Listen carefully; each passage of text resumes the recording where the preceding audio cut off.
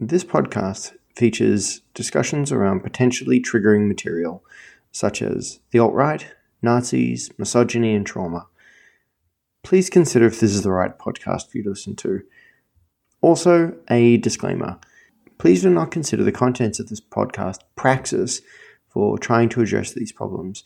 And also, don't try and address these problems if you're not in a good place to do so, or it would affect the safety of yourself or others. Thank you.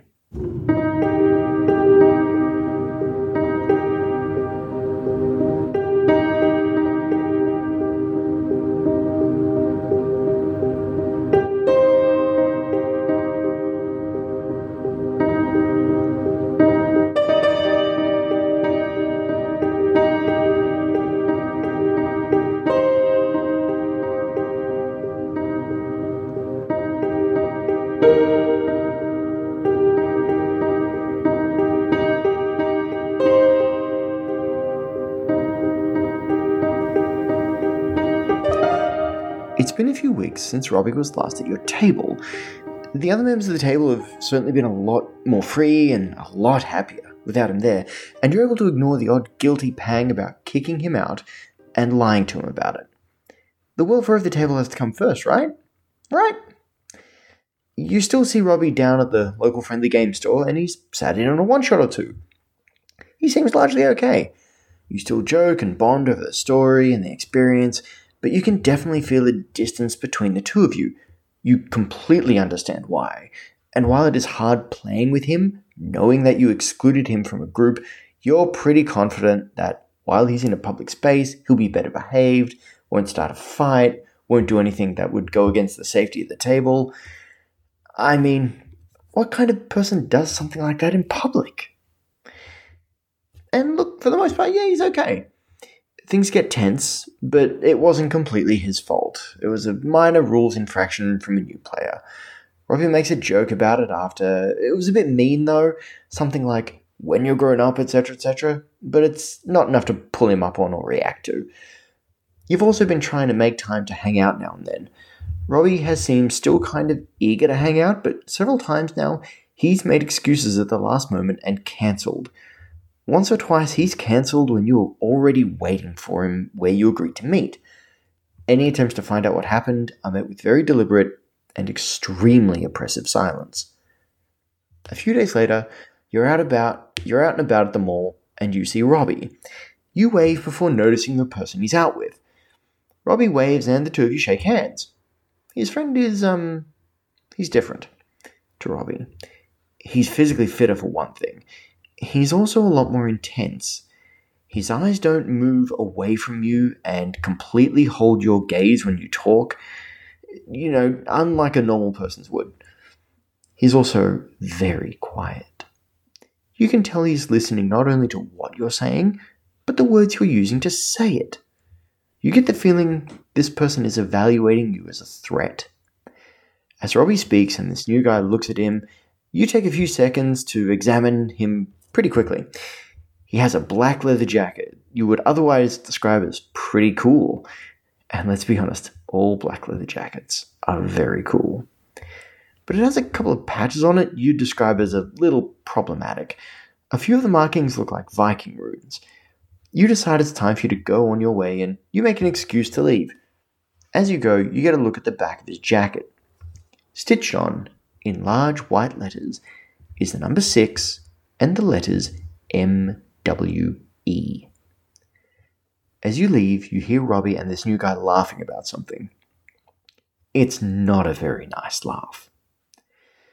That night, you decide to do some sleuthing and log on to Reddit. Robbie tends to use the same username everywhere, like we all do, and it takes maybe a couple of minutes using a throwaway account to start going over posts which he's been liking and commenting on. It's not very encouraging. A lot of very hurtful memes, problematic jokes, and even a post or two that leave you very cold. The worst were his contributions in the incel or anti-feminist and some of the political forums of Reddit. You get the distinct feeling that Robbie has fallen into some very bad company. You text him to ask how he is. You're not sure whether you should mention what you've seen posted on his Reddit account, as it may push him further away. You decide to take the safe path of least resistance, and you and Robbie chat for a bit. Like last time, most of what you cover is about pop culture. He asks about the game, when you might start it up again. You tell him you're still too busy now, but you'll see him at the drop-in games at the FLGS. The next time you see Robbie at the game store, he has a friend with him. It's a different guy to the last one, but a lot of similarities as far as patches on his clothing. These are far more subtle, except he does have an iron cross on one of his sleeves. They're about to start playing when the owner of the FLGS walks over to the table and politely, yet firmly, asks Robbie's friend to leave. There is a moment here, and you recognize it. A moment where things could become a confrontation that spirals, maybe even into something physical. It's extremely tense for a second. Thankfully, though, it doesn't. Robbie and his friend leave. Robbie clearly would have liked to stay and is really devastated, but his new friend wasn't going to let him stay. That bad feeling you have in your gut solidifies. We've talked a lot in this series about what emotional conditions can potentially make us more amenable to being groomed and manipulated by bad faith actors. Disaffection and social isolation can do a great deal of damage to our ability to assert our sense of self against people who would seek to radicalize or take advantage of us. I want to cover a few things in our discussion today, but before any of that, I want to say thank you to you for listening and apologize for how very, very late this is.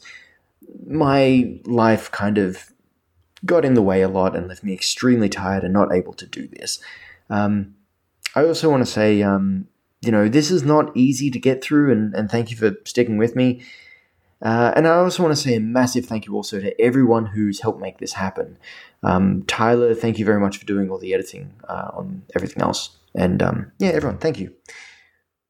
We're going to talk about bad faith actors, how they function, and how our current social setup helps them achieve their goals, as well as the group dynamics they kind of tend to have, and a little bit about how we can get in the way of this.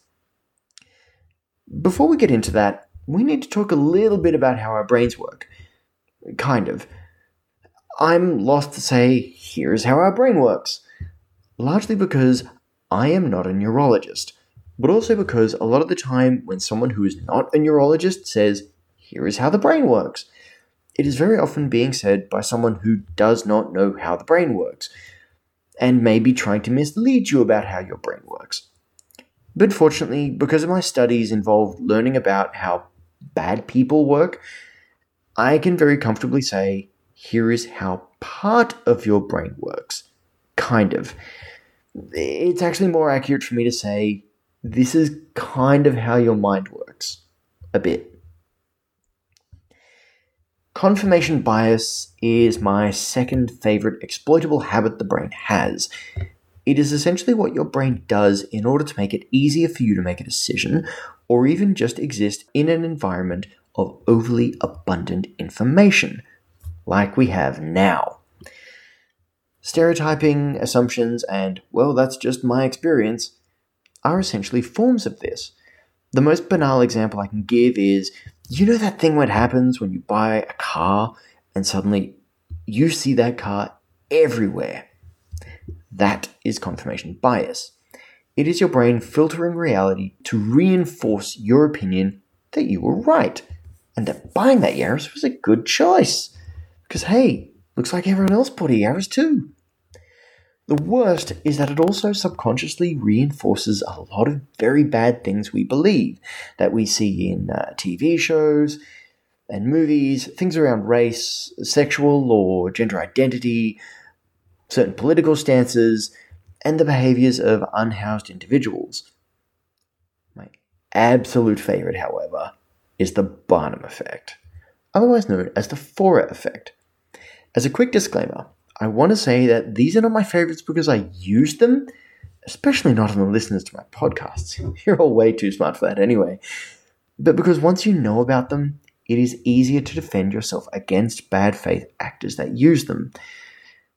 The Encyclopaedia Britannica describes the Forer or Barnum effect as follows. Barnum effect, also called Forer effect in psychology, the phenomenon that occurs when individuals believe that personality descriptions apply specifically to them, more so than to other people, despite the fact that the description is actually filled with information that applies to everyone. The reason I bring these up is because both of these are used by people who often wish to exploit others. In our previous episodes, we've discussed how by using offensive humor and divisive tactics, it is entirely possible to alienate members of online communities and leave them vulnerable to manipulation using variations of the approaches I outlined above. I'd also want to say, if you want to read up more on this, there's some really good books. The book Social Engineering is really good. Schneier's Liars and Outliers is absolutely excellent. And also you should just go read the books by Kevin Mitnick. They're quite good at getting into this as well. Also, Dave McCraney's You Are Not So Smart is excellent for this too.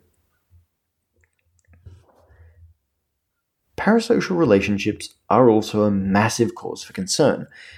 I know I spoke about these with Peter before. I'm going to read the definition around these that's provided in Wikipedia. Parasocial interaction, or PSI, refers to a kind of psychological relationship experienced by an audience in their mediated encounters with performers in the mass media, particularly on television. Viewers or listeners come to consider media personalities as friends, despite having limited interactions with them. PSI is described as an illusionary experience, such that media audiences interact with personas like talk show hosts, celebrities, fictional characters, or social media influencers. We'll come back to those later. As if they are engaged in a reciprocal relationship with them. The term was coined by Donald Horton and Richard Wall in 1956. A parasocial interaction, an exposure that garners interest in a persona, becomes a parasocial relationship after repeated exposure to the media persona causes the media user or consumer to develop illusions of intimacy, friendship, and identification. Positive information learned about the media persona results in increased attraction, and the relationship progresses. Parasocial relationships are enhanced due to trust and self-disclosure provided by the media persona. Media users are loyal and feel directly connected to the persona, much as they are connected to their close friends, by observing and interpreting their appearance, gestures, voice, conversation, and conduct. Media personas have a significant amount of influence over media users, positive or negative, informing the way that they perceive certain topics or even in their purchasing habits. Social media introduces additional opportunities for parasocial relationships to intensify because it provides more opportunities for intimate, reciprocal, and frequent interactions between the user and persona. Personally, what I think is that we've had parasocial relationships with the universe, possibly when we decided there were people who we really admired but couldn't get their attention, or when we were unhappy with the weather and just needed it to rain or stop raining.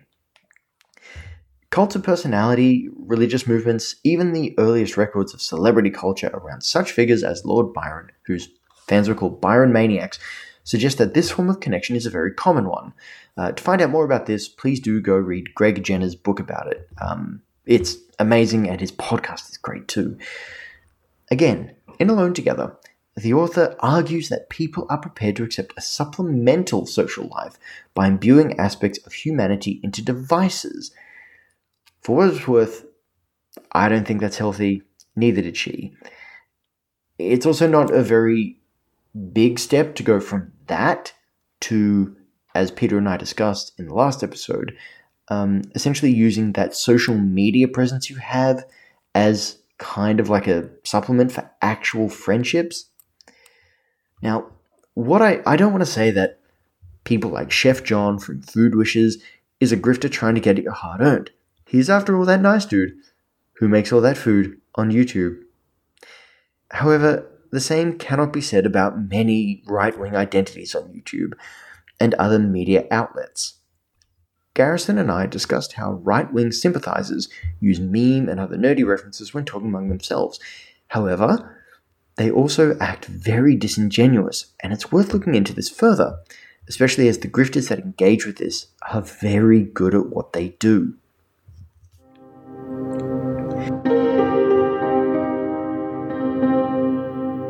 I think also, like, there's this, alongside the Overton window, like I said, there's this, they almost have this ability to kind of blend in to society.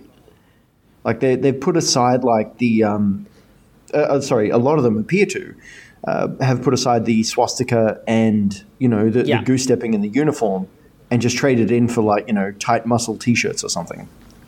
Yeah, that's been a part of, like, the alt-right kind of aesthetic and purpose is losing the more kind of overt things that turn people away and turn people off from these ideas, and slowly try to like wrap it in a more mainstream package. So whether that be like Richard Spencer trying to look like a college professor hipster or whatever, or someone like the guys at Ram who have this very like athletic kind of like bodybuilder gym MMA type style. Yeah, there's been a lot of efforts to kind of to step away from like the skinhead aesthetic and try to mask some of these more very extreme and genocidal ideologies in like packaging that regular conservatives can kind of like be attracted to. This has been a very like purposeful thing. You can like look back on like the people organizing Unite the Right in Charlottesville, and like this was a very intentional thing. And there was when people's reactions after Charlottesville, after they killed someone, people were saying like, we need to stop with the tiki torches, we need to stop with all this kind of stuff, because even that is too much. Like even that's going to turn people away. We need to become even more like normalized, and we need to we need to even like commit further to trying to like make this seem appealable to like regular people. One thing I'd love to know is, look, you've got these people who are trying to, as they say, hide their power levels. But there's got to kind of be like ways of recognizing when someone is a bad faith actor. Like I like to think my my asshole sense can tingle very well. Like but I also know that a lot of people have a belief that they know when someone's lying to them, and yet professional liars are very good at what they do. Yeah, and professional lie detector people are generally pretty bad at what they do. Yeah. Yeah, a lot of people who spout the ability to detect lies are also kind of grifters. I think I've a part of a Behind the Bastards podcast that's going to be airing eventually that kind of delves on this topic of people who pretend to be able to tell when someone's lying. Generally, humans are pretty overconfident in their abilities a lot of the time. Yes, we all believe we're above average or so, and yet mathematically that cannot be. No. But what would be your way of saying, look, these are the signs that I use to look if someone is very clearly attempting a grift or someone's arguing in bad faith? Yeah, I guess it depends on the context. It depends on what they're doing and what I believe their goal is. Like it's trying to think of like if there'd be like an specific example that might be more useful, because it kind of depends. It kind of depends what you mean by like bad actor. Is this like somebody who is I guess like is this someone who like secretly holds more extreme beliefs and is pretending to have less extreme beliefs to attract an audience? Well, yeah, it kind of depends on the context there. To be very specific within the context of our friend who doesn't exist, Robbie. In his case, it's more someone is trying to like kind of hide some of those. Let's use their lingo. Like he's trying to hide his power level in order to get Robbie like on his side, to show him, sure, I am really your friend. Yeah. But this is kind of like what I think as well, kind of thing. Okay. Yeah. I mean, yeah, if it's like on like a personal level, it's not like a media personality. That can I mean that can be quite tricky. I mean, yeah, it depends if I mean a lot of it can be feeling based. It depends on their tone and cadence, and if you feel like if they're trying to get something out of their kind of like friendship or relationship with you. Yeah, like trying to combat kind of extremism on that personal level is one of like the hardest aspects, because in order to do that you have to really understand why people are attracted to these kind of ideologies in the first place, and it's generally more complicated than what people let off on, or like what people or what we generally assume. So yeah, like in the case of someone, if there's like an influence in someone's life that's you think is maybe like taking someone down a darker path, but you aren't like totally sure. I mean, yeah, it depends on what kind of circles they run in, what kind of I mean, the easiest thing to look for is like the collection of like memes and dog whistles that people use to communicate on the internet. Right, that's like the most tangible thing that we can look at that can actually like describe intent or figure out what kind of circles does this person run in on the internet. Because like where are they getting these types of memes? Right, that's the kind of thing that is like the most tangible thing, because it's hard to look into someone's brain and figure out what their intention is, but you can look at it, like the way they're communicating, and figure out, okay, where did they learn this language. And this is where this language lives, and where this language lives is also where all these ideas live, and these ideas and these languages are heavily tied, right? So a few years ago that was Pepe. Pepe doesn't really do that anymore. Pepe's kind of been renormalized, and even like tried to be like purposely like reclaimed by a lot of like the left. But there are a lot of memes and aesthetics on the internet that can give people a way to be like, okay, this person is saying one thing, but the way they're interacting with these online communities is telling me something else. That can be like code words, that can be like aesthetics, whether that be like vaporwave and skull masks, right? Which is a very vaporwave got very popular as like a fascist aesthetic a few years ago. The skull masks are generally got popularized by Atomwaffen, so you see a lot of that, like, quote, it's called like fashwave, is used in a lot of places. People still use kind of the frog memes, like the Groiper frog meme, which is like Pepe but more obese, I guess, is technically. So yeah, there is like a list of I have like big doc files on my computer. I can just like go through like a list of things I look for that people when people are communicating online, and be like, oh, this person may actually be kind of bullshitting. This person may actually run in some pretty sketchy circles, because these are the things they're sharing. These are the jokes they're using. In order to know what this joke means, you have to be familiar with some kind of sketchy stuff. But on the other hand, like the reason why they do these things is because it's hard for normies to pick that up, right? Unless they're familiar with it, it's hard to know. That's why there's people like me and Robert Evans and countless other people who remain anonymous, and other people who do not, who dedicate a lot of time to exposing these types of things so that people are more aware of them. But I mean, it's difficult. It's hard on purpose. That's why they do this.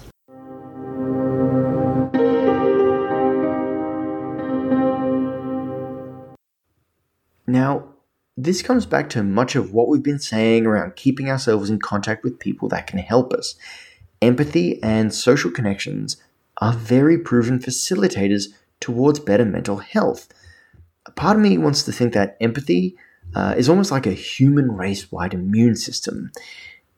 It keeps us safe from becoming worse than we could be by helping us to understand and appreciate other people, their pain, their motivations, all those good things.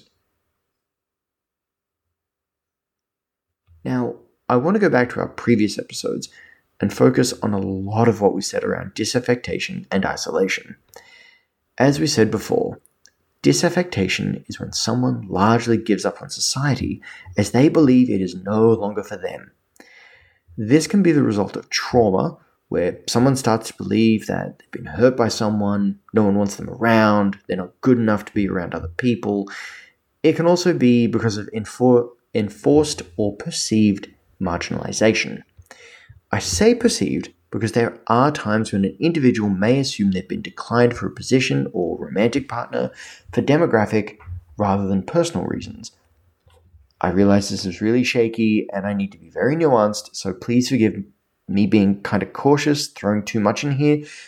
But I want to include, an example of this would be someone may miss out on a job and perhaps blame, diversity hires, rather than, that person certainly interviewed better than me because they're actually far more personally engaging. Hey, that's something I should really work on for next time.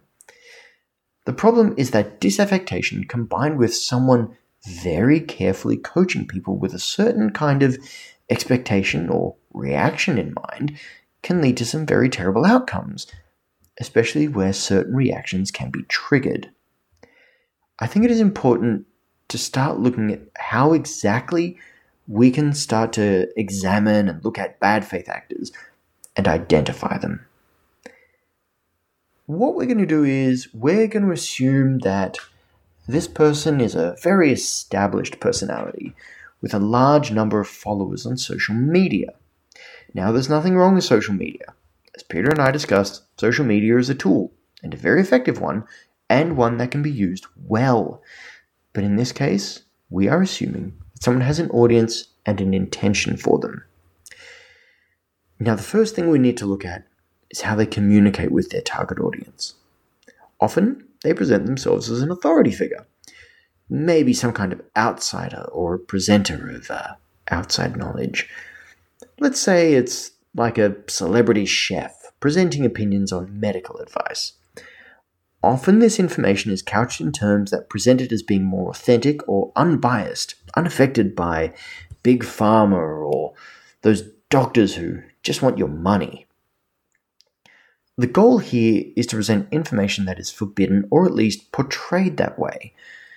This will, of course, lose them some followers while radicalizing and gaining others. Usually, these new followers have already heard this information and these positions elsewhere. Garrison and I have discussed previously that these groups do have an extensive and developing set of coded language and norms. Now, I want to caveat this by saying that every community has its own set of norms and jargon, and that having such isn't an indicator that there's something wrong here. But sometimes people do code their language, as they know that coming out and saying what they mean is not going to work out well for them. But let's not get distracted. We have an influencer and a group of people over whom they have influence. The next step is to start isolating the group. Now, I don't want to jump straight into hyperbole here. I don't mean they immediately buy a compound in, say, Oregon and start buying guns and taunting the FDA. I mean they start exerting influence in such a way that their target groups starts to imbue them with a level of authority and trust that may have started out small, but becomes more and more disproportionately large. This again can be using the language of exclusion. It's them and us, the truth we have or the lies they live. Again, this often does come with some drop-off, but it also further radicalizes the followers that remain, establishing the influencer more and more as not just an authority, but the only authority. And not just on what they're good at, but in more aspects of their lives. Partially, this is due to what we discussed before, confirmation bias. But it's also linked to the sunk cost fallacy. Except it's not money in this case, it's time, mental, emotional energy. It also ties back to what we've discussed with regards to disaffection, where people without a good and healthy support network or connections to society will look for or be found by groups like this. Now, this is often where it starts to become noticeable. You may have a friend who starts getting into a group like this, perhaps even using some coded language here and there.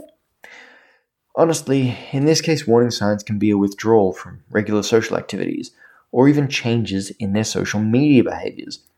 To interject a little here and to provide a bit of perspective, just because you haven't seen or heard from your friend in a while, it doesn't mean they've fallen in with a cult or a group like I'm outlining here. It could simply mean that they're feeling overwhelmed at the moment. Really, the best thing you can do, if you can, is to reach out and just say hi. See if you can arrange even just a quick little catch-up, in person preferably. This action, just by itself, is great, as it certainly lets people know they are valued. Now, the next step of radicalization, this is where the wheels really come off. The group is now properly radicalized, outsiders and insiders. There's now usually a really accelerated rush towards removing every belief that is no longer compatible with the group's identity. And each member now tends to view the other members with suspicion. Minor gaffes, mistakes, and errors now mean the groups turn on those that make them. And often, this has a couple of goals. The first is to break down and get rid of any semblance of individuality. But the other behavior we tend to see here is people attack those that make these mistakes so that they are themselves not attacked. Trying to leave this is a really hard concept for them to start to consider, as any signs of disloyalty will lead to personal attacks that we mentioned before from other members of the group. The influencer or authority figures within the group now take on a completely unquestionable status within the group, and now the narrative of the group can survive even the most blatant falsehoods or predictions that fail, and the members of the group will find reasons to justify it. It is also where any chance of removing people from this group is probably not going to happen unless they have a watershed moment or you're a qualified de-radicalization expert. If you are one or you know one, please get in contact with me. I have a lot of questions. I want to insert something else here. The last thing I want people to think about people that get caught up in these groups is that they're morons or stupid or idiots, or that there's something fundamentally wrong with them. I also apologize for the ableist language here, but what I'm trying to stress is that most of the time, people that get caught up in groups like this are people that would otherwise fit the average. In fact, some of them are really intelligent. One of the kind of disturbing things I read when I was at uni is that one of the largest demographics of people that occupy the middle tiers of groups such as these are often university educated and fall somewhere in the middle class. I think one of my professors put it far better than I can, so I'm going to paraphrase him somewhat. Out there, somewhere is a scammer who is just perfect for you. They have the perfect scam for you too. They speak your language. They know exactly how to connect with you. In fact, it's like they've known you all your life. And what they have for you is the perfect scam. The one that works with your worldview and perspective just right. Now, you haven't met them yet. Maybe you never will. Maybe you'll never be in the wrong place, at the wrong time, in the wrong mood, with the wrong things happening in your life that would make you more open to things like this. Maybe that'll never happen. But maybe it will. They'll be right there. Like I said, they'll know exactly how to talk with you in such a way that this wonderfully weird, complex, difficult, nuanced world isn't all that complex, hard, weird, difficult, and nuanced. It's actually really easy when you understand this one little thing. Now, what I don't want to say is that all is lost here. It's really not. De-radicalization is a really tough process, and like our disclaimer says, this isn't for everyone to do. However, there are small things we can do to reduce the impacts of this process. Peter and I had a good chat about this, and so did Garrison and I too.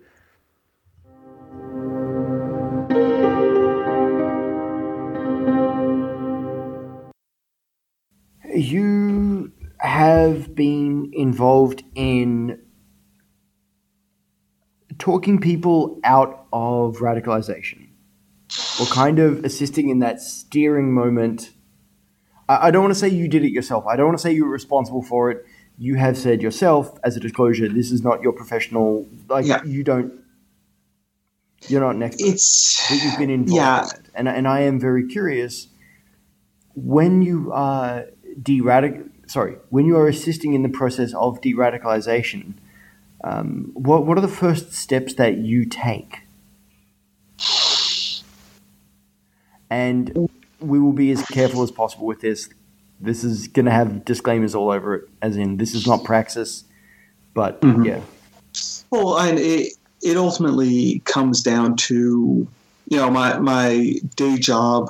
I work for a kind of a family behavioral health agency. So a lot of what I'm doing is just aligned to those therapeutic goals. But sometimes I will see some degree of radicalization happening. And I try to kind of stop it in its tracks if I do. But the methodology for that is entirely dependent on where the individual is. And sometimes it might be that I'm talking to a parent who is, someone in their late 20s and they're really consuming this stuff.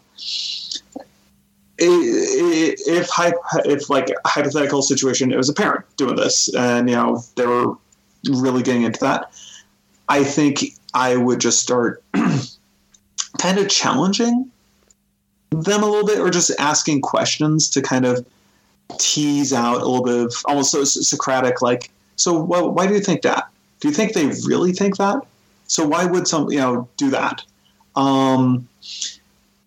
In the event of, another hypothetical situation, a high schooler who is really into just these really, racist and awful memes, I think then I might do some personal disclosure about where that leads. Because, I used to be kind of a bit of an edgelord myself, and I probably could have gotten radicalized pretty easily, except I have a peer group that is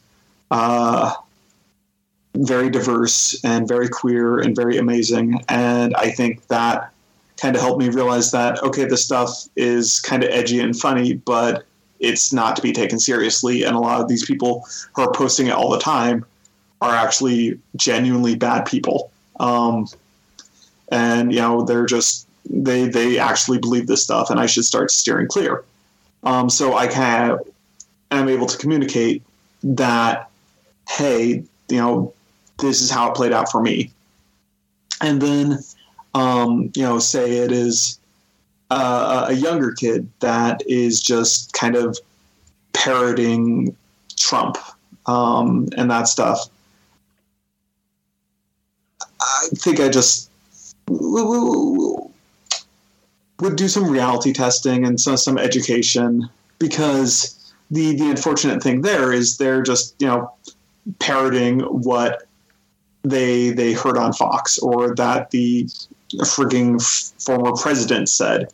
And then, as someone who's a trusted adult, I can say, no, it's not like this. No, Black Lives Matter is not out there to kill all the cops. No, China didn't make this in a lab, all this stuff. So I think then it just becomes a little bit of more education, and usually that works fairly well. But again, it's so entirely dependent on the individual, where they are with the radicalization, and then also identifying what the roots of the radicalization are. And I think for so many people, radicalization is a result of feeling powerless and being victimized by a unequal system of power. And it is a normal response. If the system has failed you, you're gonna, as a human being, you're kind of hardwired to be like, this is garbage. The government isn't doing anything for me. I'm struggling. I'm suffering. I'm gonna hate. I hate the government. That's. Or I hate, whatever authority figure has been doing this to me. But so much of the radicalization piece has kind of bastardized that and been able to really tempt people with kind of this low-hanging, black and white thinking, mentality where it's all because of feminism, or it's all because of multiculturalism, or it's all because of X, Y, or Z, and it becomes very reductionist and very easy to consume, and very addictive, because hate is addictive. Bullying and cruelty feels good, especially when you don't have power. It is a means to show your power and have a momentary bit of relief because, okay, I was able to overpower this person. Okay, at least I have some power, or at least, show some level of dominance over this person. Okay, I feel relief. And I see that culture all the friggin' time with, dudes in massive trucks with like Punisher stickers driving aggressively. And I kind of think, where are you lacking power in your life that you have to establish power through the car you drive? In Australia, we had an ad campaign that ran for a while that proves that we're a very different nation to the States, where it would be like, some guy gunning his engine or just driving like a, silly person. And, everyone would just hold up their hand with their little finger extended, just kind of showing off, okay, that's what you're rocking. Which, look, it is an aspect of body shaming, but it's also, I think, kind of cutting to that, like, what is it you feel insecure about? What is it that you're not controlling that you would like to control, or that you're using this as like a stand-in for being able to do that? Well, if you look at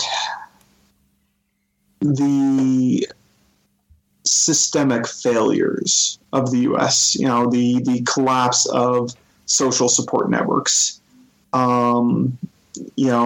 healthcare being in the disaster state it's in, the economy being all over the place, the millennial generation having gone through, recessions and costly quagmire wars and all this stuff, there is justification for a great deal of powerlessness. There has been so much injustice and so much money spent on, what should have been spent on social support networks, and it's been spent on other things. And I think that has created a population that feels like they have been made powerless, and they are desperate to exert that power over others because it is the only thing that they feel they have. But the problem is that creates this hyper-individualized, hyper-independent state. And, when we need to be uniting and working together in the face of a national crisis, that's not necessarily the best philosophy.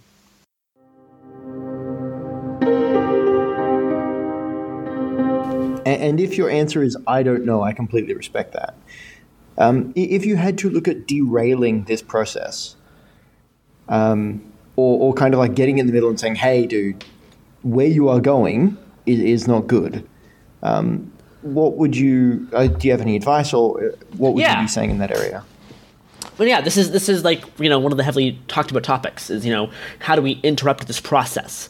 And, a few things have happened, the past few years to make the process more and more unlikely, or at least like people who are doing it who are more intentional, right? Because like someone logging onto 4chan now knows what they're getting into, right? Like they know that this site has a reputation for causing these things to happen, whereas 4 or 5 years ago it wasn't really as much. So that has definitely shifted things. But there's other places where 4chan's not going to be much Nazi recruitment now. Now that kind of thing will probably happen on places like Discord, or maybe Telegram, and we're seeing less and less people pulling from kind of nerds, I think, and more pulling from people who are already political, maybe people who are just more Trump supporters who are now, there's people who are more far right trying to get these people who are Trump supporters to also become far right. So you'll see that kind of thing going on.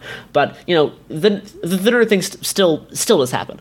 In terms of getting to not happen, I think we need to create spaces where people can go on the internet that are more. I don't want to say more accepting, because that sounds weird, and that can mean too many different things. But we need to have like online spaces that can appeal to a broader range of people and make people just feel less alienated, right? Because the reason why people go into these kind of more obscure places is because they generally feel alienated from other people in their personal lives or for other places online. So, watching, like, this is where Tumblr was great. Tumblr did have a far-right side, like a lot of social media sites do, but it had a really, a great space for a lot of queer people. Twitter can do this a little bit, how, like, Twitter has, like, different communities kind of built in. But, of course, this isn't a perfect system, because, if someone joins this and they start following, like, conservative commentators, that can easily push them down a rabbit hole as well. The biggest thing, if you know the person in real life, that is great. Just getting to hang out with someone else in real life, it does so much. I know that's hard with the plague and stuff, but being able to have like actual like in-person connections with other people makes people less susceptible to falling to these more extreme ideologies online. Like if you have like an actual physical connection to regular people in your life, and you can have like open conversations about stuff like, hey, I noticed like you're posting some stuff that maybe is a little bit sketchy. Do you want to talk? Is there stuff going on? Do you want to talk about stuff? Those kind of things actually are really, really great ways to get people to realize that they have like actual personal connections in real life, and they don't need to rely on these people online offering them community, because that's what a lot of the pull from these kind of Nazi groups are, or like far right groups are. They may not be actually Nazi. Is that like they're offering a community to people who are very isolated and alone. And you see people, adopt political beliefs because it's the only community that they have access to. So trying to create alternative communities or alternative places where they can sort through stuff is generally kind of the best thing to do. But it's a person to person basis, right?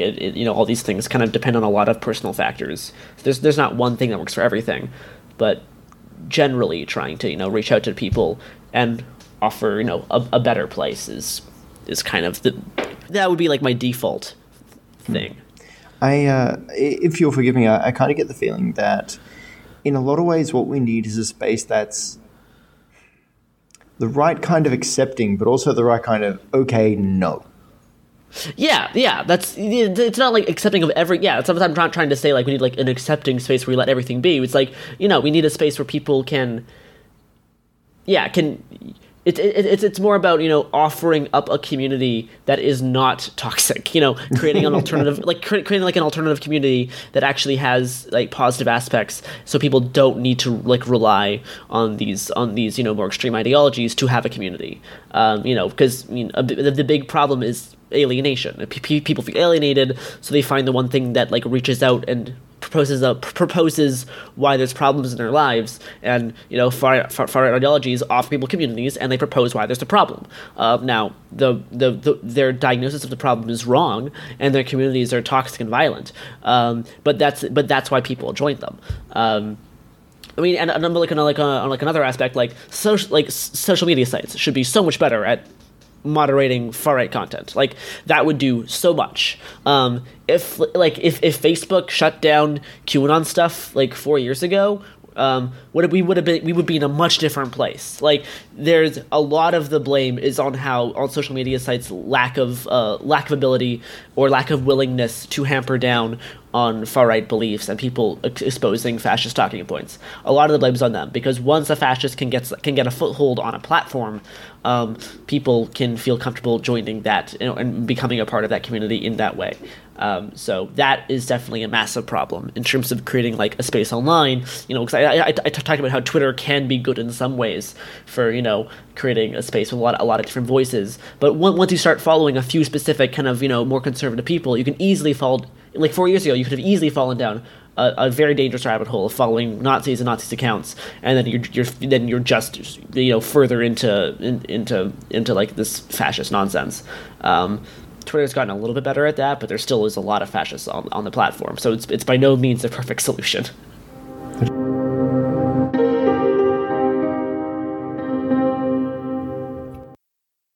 One thing I want to put in here before I summarize and wind this up. I said earlier that there's a perfect scammer who knows exactly how to talk to you. The reason I say this is because there are different groups within the alt-right and conspiracy theory ecosystem. There aren't any communities or sub-communities that are immune to this, and it is very naive to say so. I want to address something that a Twitter user by the name of SodaWax, said to me. She said she is in a bubble of left-leaning of the TTRPG community, and that the right is out there. And here's the thing. She's right. It is out there. Now, I am myself a part of that left-leaning bubble, and I kind of think it's absolutely wonderfully perfectly timed that Ernie Gygax and his attempt to rebirth TSR Games on Twitter got shut down so quickly around the time of me working for this. Looking at the people that leapt to his support, though, it did show that there's a large contingent of people that are part of our community that don't have the tolerance and empathy and understanding to embrace the diversity of folk we have that make up the majority of the community we're in. So, to bring this together, what I want to say is that people like Robbie aren't inherently bad. Well, usually. I like to think that most people are actually kind of fundamentally decent, or at least can become so. What we need to remember is that loneliness and isolation can be exploited by people who are bad in order to make other people bad. You might ask, well, why don't people leave that group? The problem is, with that question, that often these groups are extremely controlling and abusive. It's very similar to an abusive relationship where the personal agency of that person is eroded down through constant attacks on their sense of self-worth, making it hard for them to want to make that change. These groups also ensure that anyone who leaves is now persona non grata. And for most people, being completely cut off from their social network, even if it's an abusive one, is a scary thought. All that being said, though, I don't want to make it sound like I'm giving people who fall into these groups a free pass or anything like that. I realize as a white, cis hetero male, it is very easy for me to sympathize with people who do fall into these groups. As I said earlier in this series, I suspect if the dice had gone a bit of a different way and earlier in my life, there's every chance I could have fallen into an incel online group. Fortunately, though, I was lucky. I fell into a support group that, by and large, was pretty decent for the most part. Not perfect, but pretty decent. And they helped get me on the right path so that I'd keep finding a better path. Now, in a lot of ways, that's actually the best we can hope for with our communities. We have to watch our communities with the knowledge that there are bad faith actors out there who are ready to approach those without any support network and exploit that loneliness and weakness. There's a really cool analogy called the Nazi punk bar analogy. Now, imagine you run a punk rock bar in the 80s, and one night, a guy walks in, he asks for and orders a beer. You look over the patches on his jacket, and yeah, there's some pretty bad stuff there. But hey, it's a bar, he's not drunk, and you need to pay the rent. So you sell him a beer or two. The next night he comes back, brings a couple of friends, and again, they're polite. And those bills, they're not going to pay themselves. Now, over a certain period of time, though, you notice this group is getting bigger and bigger. And some of them aren't quiet or polite or just sitting and drinking their beers. Some of them are starting fights or making the other patrons uncomfortable. And soon you notice you have no other patrons. And what you have now is a Nazi punk bar. We need to help people that aren't able to help themselves. We need to be friends to the friendless. And yeah, it's hard. It's not for everyone. I respect that there are a lot of safety issues and spoons required to try and be friends with people that just drain you. But what we can do, we need to do, both for ourselves and our community.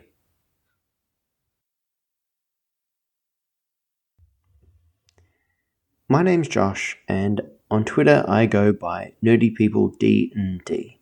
You can catch me there and listen to the other podcast stuff that I do. An actual play with Coast of Strahd, but he's a railway baron, and Better Homes and Dungeons, which I've neglected for the last couple of months to work on this.